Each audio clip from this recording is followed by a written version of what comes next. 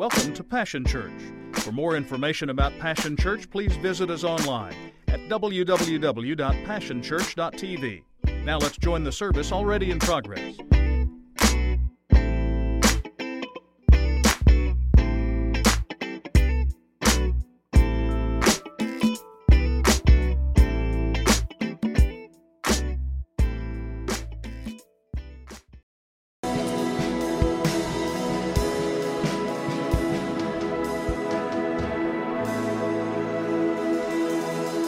Well, good morning, good morning, good morning, good morning. It's good to see you. I'm glad to find out that y'all didn't forget how to worship the Lord while we were on a cruise. Yeah. I worship some steak for about 5 days every night. At a meal, I ate steak every night. Thank y'all for allowing us to spend some time away.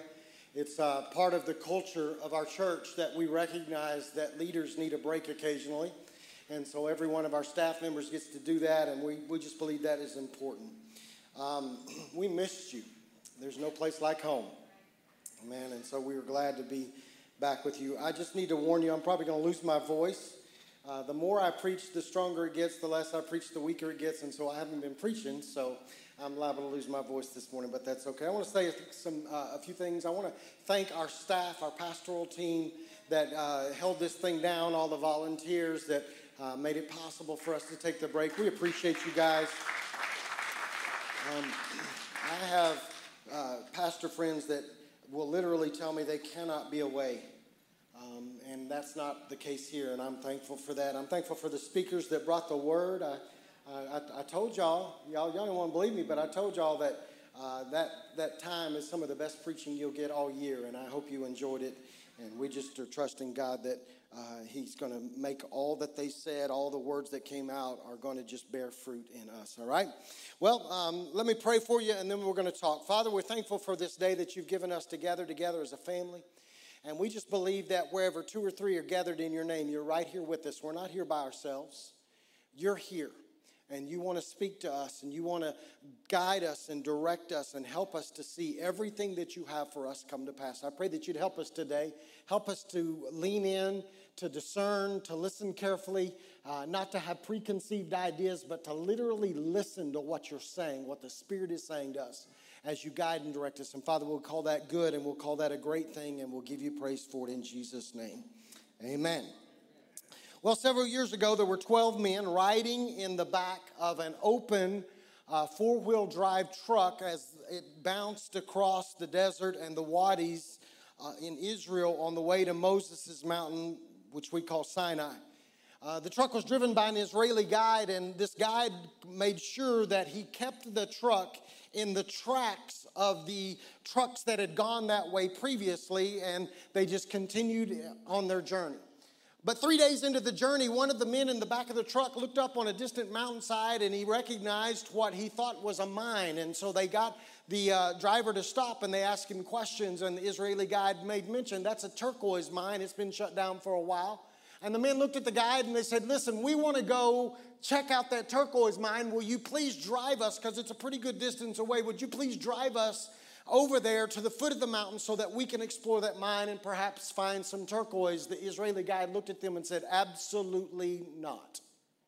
He said, you need to understand that as a guide, I'm just telling you that we always keep the truck in the tracks of the truck that went before us, because you don't know this, but in our history, when we were having confrontations with Egypt, we would come into these areas and we would lay landmines so that when we were in battle and the Egyptians would begin to retreat, they would not know where the landmines were, and it would destroy them on their retreat. And we mapped it all out carefully. The only problem is they must have been like Oklahoma last night. Rains came and washed down through the wadis, and all the landmines have been displaced and dislodged, and now we don't know where they are, and so we stay in the tracks.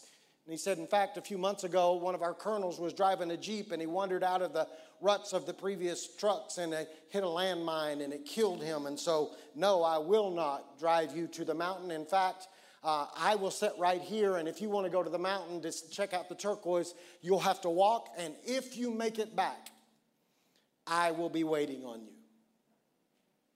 And so the men set out, and they came back hours later with their pockets full of beautiful turquoise nuggets. And the driver looked at the men and he made this statement. He said, most pilgrims choose to stay in the safety of the ruts.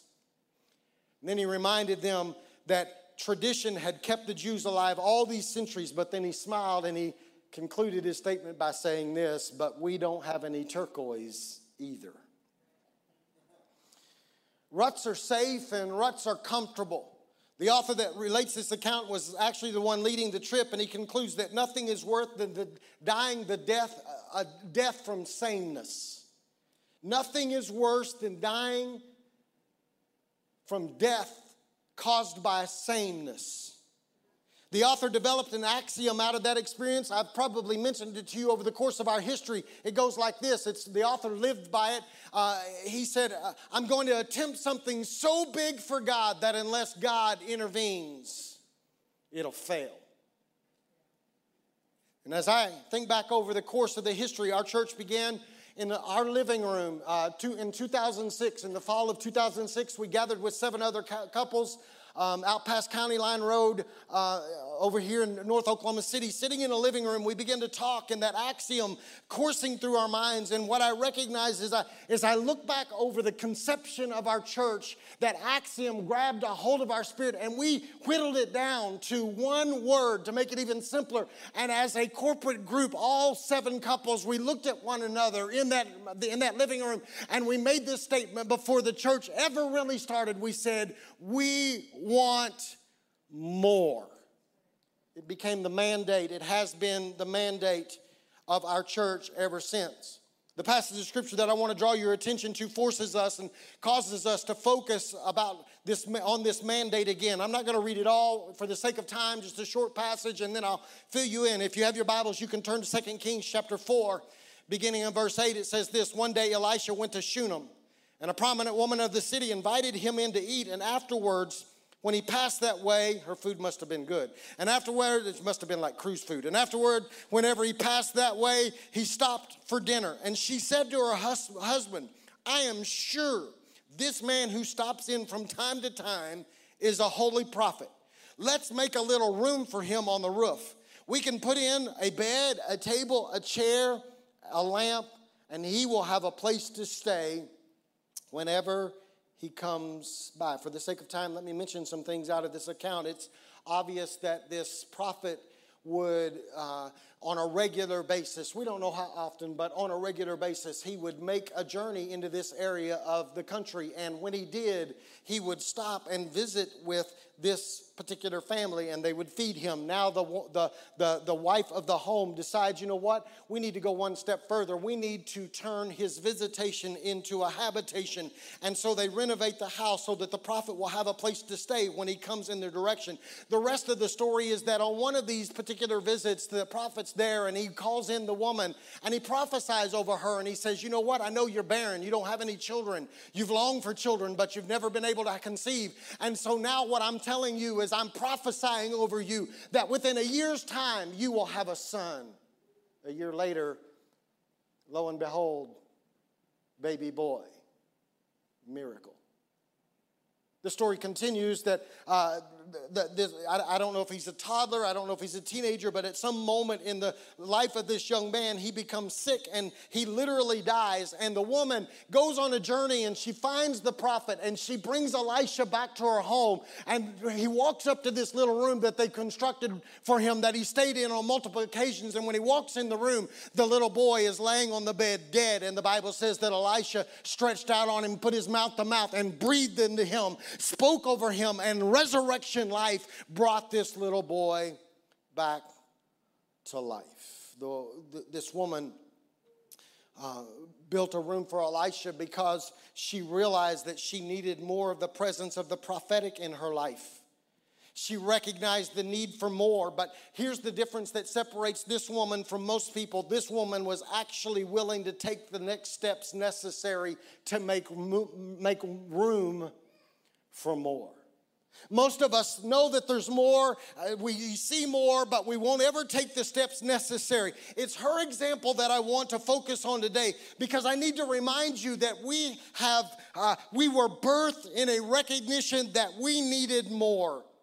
And along the way, we've made crucial and critical decisions and taken steps to see more come to pass. And after every move, we have experienced more. I can stand here today with no doubts in my mind, unequivocally, with no hesitation, state to you that although all of those steps we've taken have produced more, I can tell you with no doubt that even after 16 years of pursuing more, there's still more out there. I think about the steps we've taken, like starting in a living room and then doing preview services and then going into an event center and then being ridiculously crazy and working 18 hours a day in a storefront on Northwest Expressway, renovating and believing that there was more for us, and then having this facility. So I'm driving back and forth and doing both like somebody that had lost his mind, and then we bring it all here, and in every moment, starting a Hope Center, in every moment, our willingness to take steps has produced more. But the pattern hasn't changed. Until we're ready to make and take steps necessary for more, until we are ready and willing to make more moves, we will not experience more. Here's the issue with more moves. I'm just sharing my heart with you this morning. Here is the issue that presents itself to us when we start talking about making these kind of steps, these kind of moves. Number one, more moves are scary. I guess I'm the only one that's ever been faced with God telling you to do something and it's scary. If you don't believe that, all you got to do is read your Bible, and you come into contact with men like Abram. When God says, I want you to move, take all your possessions, your belongings, leave all your family behind and go somewhere that I'm not even going to tell you where you're going. You just got to follow me. You got to look at guys like Gideon who recognize I don't have the strength necessary to confront the enemy in front of me. And he says, just trust me and blow the trumpet and bust some pots, and 300 are going to overtake thousands. All you got to do is go into the New Testament where guys that are making their living fishing, all of a sudden are called to make a move and become fisher of men. And it's scary. It's terrifying. Everything in us demands that we play it safe. Our heart and our head screams, stay in the ruts. I've told you a story before. I had the most recognition of this fact as a maybe, I think I may have been 26, 27, 28 years old. I'm standing on a mountain in Tennessee with skis on my feet on a slope that is covered with what was supposed to be snow but was literally ice. And I'm inching my way down because I'm from Oklahoma and we don't ski like that in Oklahoma. And I'm terrified, thinking if I mess up right now, I'm going to break every bone in my body. And I'm fighting myself every step, going like this. And all of a sudden, this little rugrat about 4 years old with skis about this long goes whoom, right down the mountain. And I'm like, what in the world? And I recognize that the older I get, the safer I want to play it. The older we get as a church, the louder the scream to stay in the ruts becomes. The steps to more are uncomfortable because we are doing something unknown, and to get more, what you have to do is you have to march off the map of what others have done. Most people and most churches won't take these steps because they're scary, but they also won't take them because they're messy. This woman had to be willing to upend the routine of her life. The regular pattern of her life was upset. They had to be willing to deal with the dust and the fallout of construction in order to make room for what God wanted to do. Just because more was out there, just because deeper was out there, just because next was out there and it was available, didn't mean that they would experience those things without a willingness to take next steps that were uncertain. That's where faith comes in. I don't know if you've ever renovated anything in your house, but we've done some of that at our house before. It is messy. Mama can't keep the house clean when you're tearing everything up. And this woman made the decision that even though it was messy, I'm committed to more. In Scripture, we have this beautiful thing for us. I think it's one of the benefits of the Word of God is this. We are afforded the blessing of being able to read backwards and see the end from the beginning. In life, we don't get that blessing. So when we start talking about messy more moves, they're more difficult to make because we don't know the end before we ever start. And so it's a challenge. But since we can read backwards with the end in mind, I got to stop and ask you to consider a couple of questions. What would have happened if she had not been willing to take these steps for expansion? Just ask yourself that. I've asked myself that. What would have happened in this woman's life if she had not been willing to make the messy decision to tear her house up to make room for the prophet? I would suggest to you, I can't prove it, but I think I might be right. First of all, she would have probably never had a miracle son because it was wrapped up in this relationship with the prophetic in her life. Now, God can do whatever he wants to do, so maybe he produces a miracle out of nowhere. But maybe the second thing that could have happened, I don't know, just using my imagination a little bit, if she hadn't been willing to do this, maybe God intervenes, brings her a child, but then when he gets sick and dies, she's got no solution and no one to turn to. And what I have recognized is that her legacy would have been lost forever. There would have been no future. So her conclusion to cast aside her preference for a nice, neat, comfortable, and recognizable house ensured that those coming behind her would experience life. She literally took the steps necessary to secure next.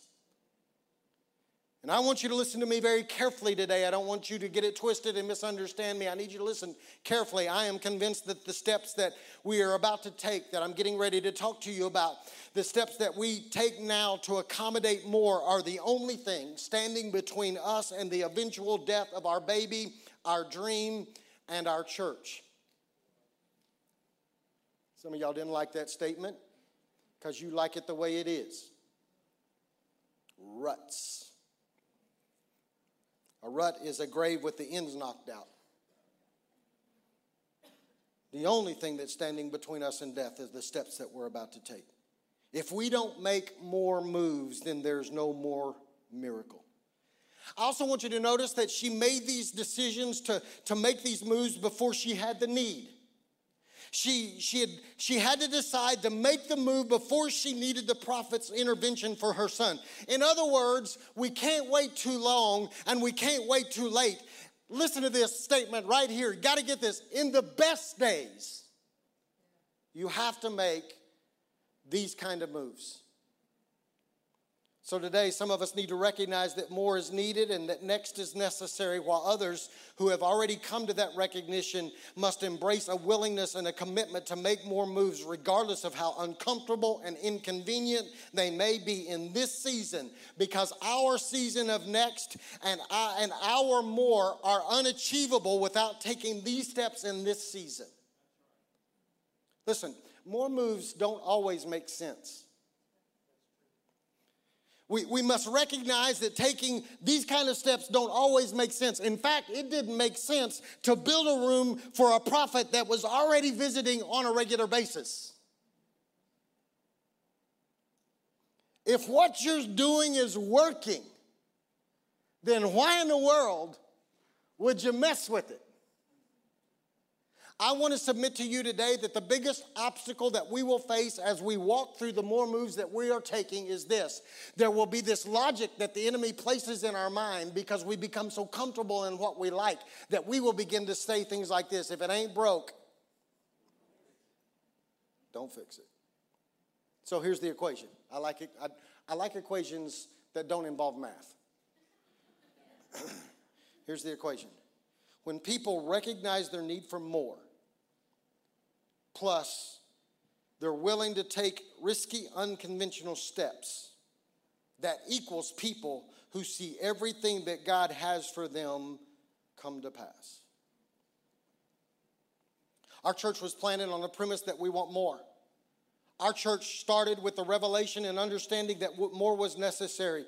And along the way, we have attempted to take steps to allow more to become manifested in our lives. We've done that over and over and over again. Along the way, at times, these steps have been messy and they've challenged our preferences and our comfort zone. And I want you to hear me very carefully. In every one of those moments, we have watched people check out and miss the more that was produced by the move. Do I need to say that again? At every turn, when we've taken unconventional steps that didn't seem to make any sense and we just obeyed God, we have watched people check out because it made them uncomfortable and they missed more. Now, this is not always true in every situation, so I don't want to use a generic canvas or paintbrush and just paint it like this for everybody that's ever walked out of our church. I'm not saying that. I'm just saying that a number, more than not, when that takes place, I then watch those same people out there no longer able to find the more they thought they were leaving to find, because they were unwilling to ride out the uncomfortable moments of change here. So when you're unwilling to make the changes in this moment, the chances of you making the changes out there somewhere are unlikely. And so they miss it. If this is the truth, and I believe it is, more moves produce life in the end. Growth demands change. Change demands movement. And if we can hang on during the bumpy moments of change, then the more we make, the moves we make result in miraculous more. The challenge for some of you after today is it's going to get messy and it's not going to be comfortable, and you got to be willing to ride that joker long enough to recognize that it was the right decision at the right time and it's producing more. And I want you to be a part of that, and I want to be a part of that. I want to remind you of a couple things I've taught you over the last 2 years. One of the things I dislike about God, I started to say hate, and I was afraid lightning would come out of the ceiling and destroy me. I dislike the fact that God makes me live out stuff I preach. Hate that. I said it. Whew. A couple years ago in the summer, I preached a series called Deliverance Dilemmas, and one of the things I taught you is that oftentimes we ask God for something, and then when he gives us what we ask for, he does so in a manner we did not expect and we do not like. It's in the middle of more moves that we must decide whether or not we are going to miss his provision simply because we don't like his deliverance system. I taught you that out of the life of Moses, because the children of Israel are in bondage to the Egyptians. They begin to cry out year after year, decade after decade, century after 400 years. They're crying out, set us free, God, set us free, God, set us free, God. God finally comes through, sends them this joker named Moses, and they don't like him. And so they resist deliverance. I taught you from that story that if we're not careful, like the Israelites, too often we summarily dismiss the delivery system of deliverance. And this takes place because we become comfortable with our own preferences. Therefore, we don't give the delivery system a chance. We often become more committed to our comfort than our growth. And I just need to remind you this morning that God is always committed to your growth more than he's committed to your comfort. I don't know what God y'all been walking after, but I've discovered that God likes to make me uncomfortable. Yeah. So I want to challenge you that you need to recognize that for growth to take place, we must separate our preferences from God's purpose and his plans so that we don't overlook God's provision because you prefer your preferences. I am convinced that American Christians have allowed our preferences to become our God. So if somebody doesn't preach it the way we want them to preach it, we take off. If we don't sing the songs I want you to sing, I'm out.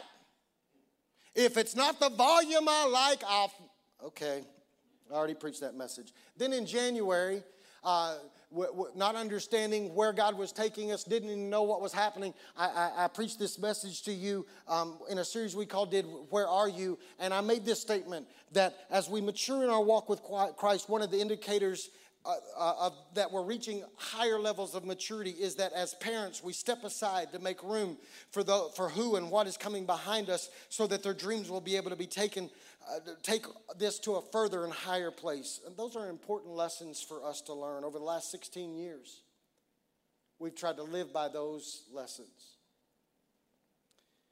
Julie and I recognize that over the last 16 years, what has taken place, some of y'all haven't been here from the beginning. That's okay. You've been here 5 years, 10 years, 10 months, I don't know. But in the process, I hope, because of proven track record and consistency, what has taken place is that for Julie and I, you have learned to trust us. I recognize that trust is the currency of the kingdom. You've trusted us when we stand up and tell you that we've heard from God. You've trusted us to be right. I need you to trust us again, that we're right. By the way, everything I'm getting ready to share with you, I've shared with, we have two teams that run our church that do everything, an elders team and a pastoral team. We sit down with our elders team, and if you don't know who that is, I'm going to throw them under the bus right now. Tari Watkins, Josh Garza, Esther Nix, and Phil Wilkerson. So if you have any more questions, you can ask them. But I can assure you of this, when we shared what God was saying to us, they looked at us and said, we don't necessarily understand it. It makes us uncomfortable. It's scary. But we believe you're right. These are the moves that we must take that are necessary for our church to position itself to become everything that God wants to become. To some of you, this will make absolutely no sense because we are in the best days of our church. I don't know if you realize where you've been going to church lately, but you are in the best days of this church.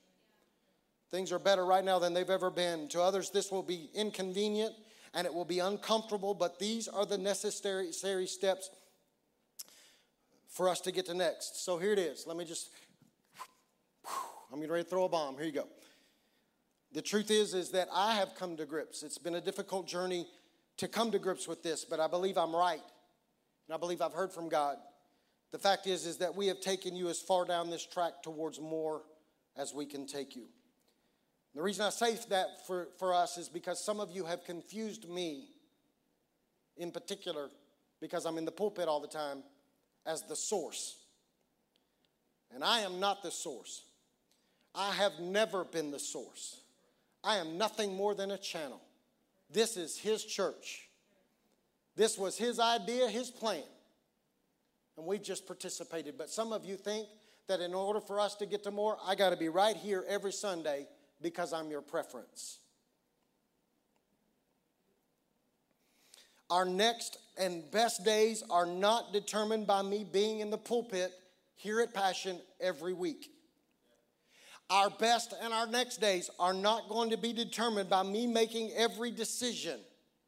The truth is that the more that is for us and the best days that are for us, if I'm not careful, can be obstructed by me. I have learned that old keys don't open new doors.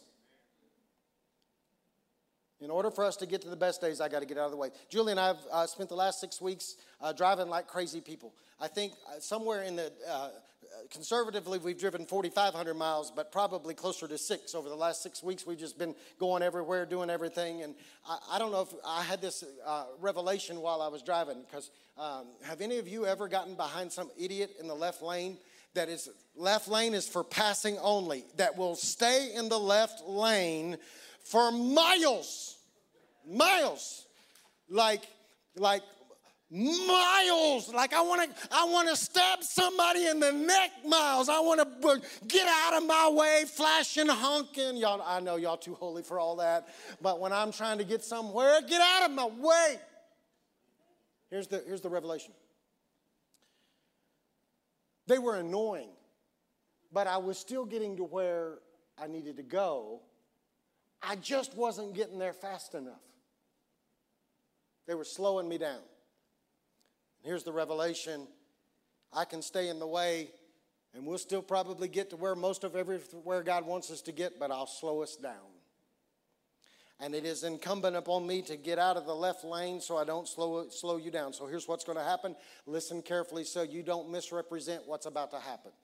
Next week, Julie and I are stepping aside as lead pastors at Passion. We are not leaving. There's too much more out there. We are not leaving. If anybody comes to you and say, well, Steve and Julie quit, never mind. I was going to say stab them in the neck, but I know my crowd. Some of y'all actually probably do it. No, just tell them they're wrong.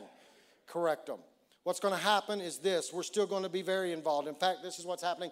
I'm moving over because of what God has said about being a father here. I'm moving over into a founding pastor role, which means this. It means a couple things. And one, I'm going to be able to be a cheerleader. 2, I'll provide historical context. And 3, I'll preach here once a month. Julie's still going to oversee our worship ministry. We're still going to be involved. As I was battling this out with God, I just told him, y'all got to know how I talk to God. I'm blunt with y'all. I'm blunt with God. I said, God, I'm not doing this if this is going to hurt our church. And I got to have something. Some proven, trusted leaders to turn my baby over to. And God has made provision. And so next Sunday, we will be transitioning to Pastor John and Pastor Lori Leggett as our lead pastors. Between now and December, they're in the process of selling their home, and they will be moving to Oklahoma City. And these proven and trusted leaders will help Passion, us, get to our more and our best days. Every church they have ever pastored, without exception, has exploded in growth. And I am expecting nothing less than that here. We are asking you to allow them to become your pastors. They are our pastors as well. Some of y'all don't know that, but over the course of the last 4 or 5 years, Pastor John and Pastor Lori have become our pastors. They've helped us walk through so much. They're over 2 churches in the Wichita Falls area. We have 3 churches here between this church and Passion Iglesia Bethany and Passion Iglesia South. Now, this is all about expansion and more. All of a sudden, we become a 5-campus congregation overnight. We're going to submit to their leadership. We're going to stay right here and hold their hands up as we take new territory for the King. And you say, well, what are you going to do, Steve? You just going to preach once a month and then golf the other 3 weeks of the month? What you going to do? That was the plan. When I was about 65, I was going to turn this thing loose and I was going to go golf. And unfortunately, it didn't work out that way, I don't guess. But I've been asked to assume a position at our movement's headquarters, and I am being asked to do an unbelievably daunting task of caring for 7,000 ministers nationwide and to assist and care for 1,600 pastors all across this nation as the Director of Clergy Development. That's what I'm going to spend my time doing when I'm not here day to day. When I'm not out there doing that, I'm going to be right stinking there worshiping my rear off because this is the best place to do it. I'm asking you to trust us. We've got to leave the safety of the ruts. It would be very comfortable for us to just continue what we're doing, and I'll kill this place. I want you to go with us and continue to look for the treasure we would miss if we stay in the safety of the same. I want you to know this is not a sad day. This is simply a new day. New adventures, new territory, new exploits. And I don't want to miss the more, and I don't want you to miss the more, and I don't want to miss the move of God. I'm asking you to go with us, to lock in with us. More is the driving motivation, and we can get there together. We've experienced some incredible things in our past, but we are poised through these steps to see the biggest, craziest things that God has ever done at Passion Church in the days to come. You say, well, why? Last statement, I'll get out your way. Why? We are attempting something so big that unless God intervenes, it will fail.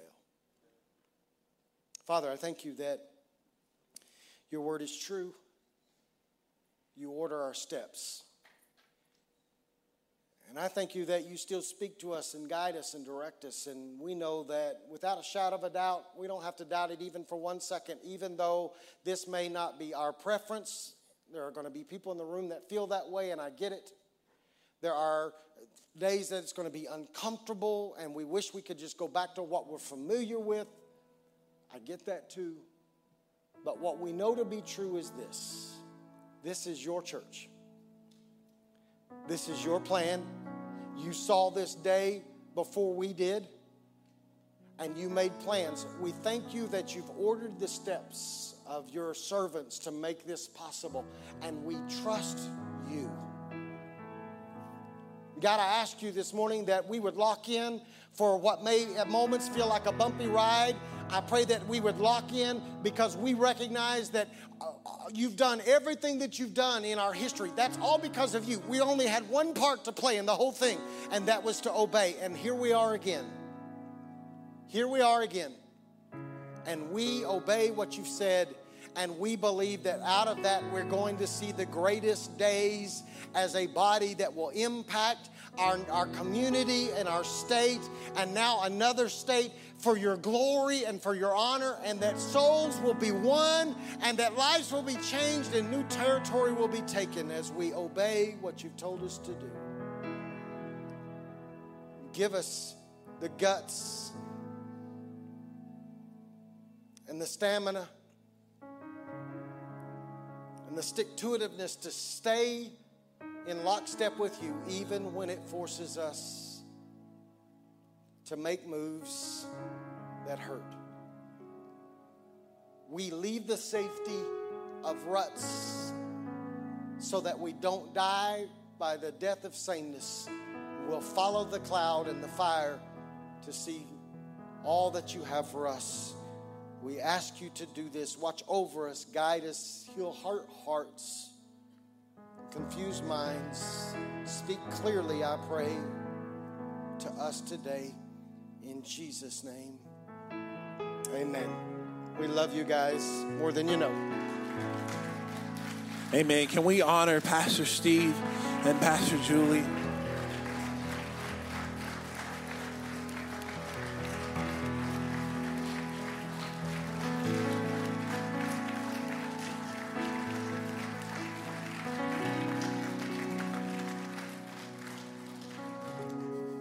Amen. I know that there's only been one man speaking to my life for longer than Pastor Steve, and that's my dad.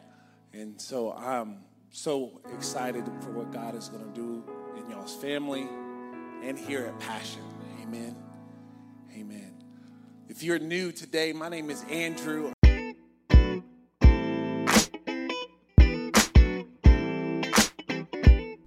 It's been a privilege to have you join us for this time of ministry. To find more Passion Church resources or to make a donation online, visit www.passionchurch.tv. Remember, you can't live without passion.